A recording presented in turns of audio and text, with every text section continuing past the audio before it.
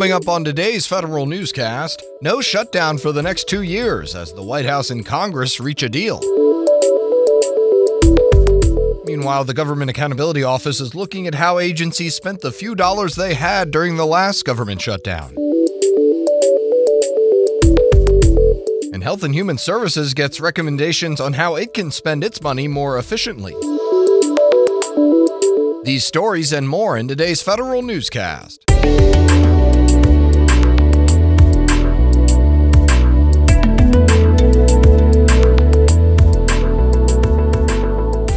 Welcome to today's edition of the Federal Newscast. I'm Eric White. Congress and the White House come to an agreement on a budget deal ensuring no government shutdown for the next 2 years. The deal builds upon recent large budget gains for both the Pentagon and domestic agencies, allowing for $1.37 trillion in federal spending for 2020 and slightly more for 2021. The Government Accountability Office is taking a closer look at agency efforts to keep the lights on during the 35-day partial government shutdown.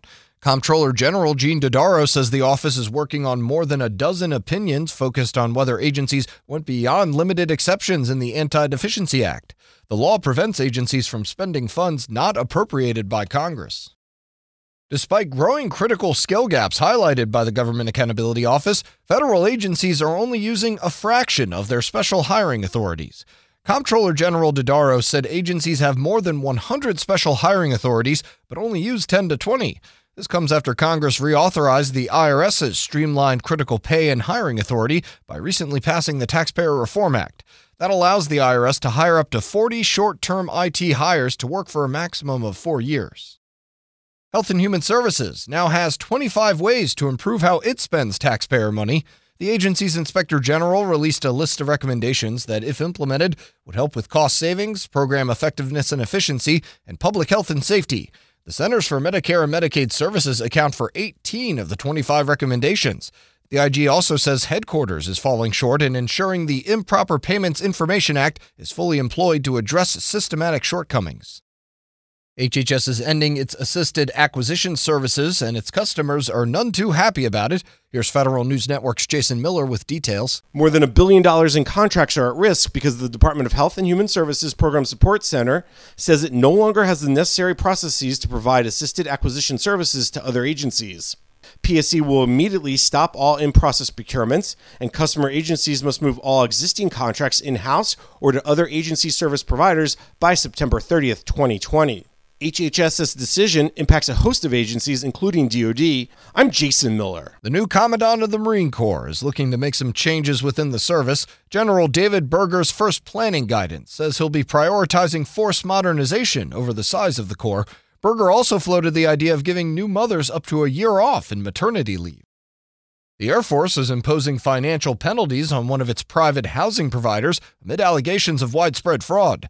Federal News Network's Jared Serbu has details. The Air Force told the Reuters news agency that both its own investigators and the FBI are probing alleged fraud at 3 bases where Balfour Beatty manages on-base housing: Tinker Air Force Base in Oklahoma, Fairchild Air Force Base in Washington, and Travis Air Force Base in California. In the meantime, the service is cutting off the management incentive fees allowed for in the company's contracts at all 21 of the bases where it has a presence. The firm is accused of falsifying maintenance records to show it had repaired problems much more quickly than it actually did. Jared Serbu, Federal News Network. Just 2 months after the Senate confirmed a new Undersecretary of State for Management, President Trump appoints Carrie Beth Kobylka to be Assistant Secretary of State for Administration. In that role, Kobylka will help oversee a variety of functions, ranging from budget and personnel matters to foreign buildings and record-keeping. Kobylka currently serves as the White House liaison to state. She previously served as White House liaison and senior advisor to Secretary of State Condoleezza Rice from 2007 to 2009. Thrift Savings Plan participants are 2 months away now from getting more flexible withdrawal options. The Federal Retirement Thrift Investment Board says it's nearly finished with the IT upgrades needed to prepare for them. Participants who need to withdraw money must make their requests using the existing forms by September 6th. New options kick in September 15th. Participants should have gotten an email or notification in the mail with information about the upcoming changes. The Agriculture Department brushed off congressional concerns that an upcoming relocation to Kansas City would lead to a problematic brain drain at the Economic Research Service and National Institute of Food and Agriculture. House and Senate Democrats are worried USDA is rushing to either move or remove ERS and NEFA employees. USDA and the American Federation of Government Employees will continue bargaining negotiations this week over whether to allow impacted employees to telework to give them more time to move to Kansas City.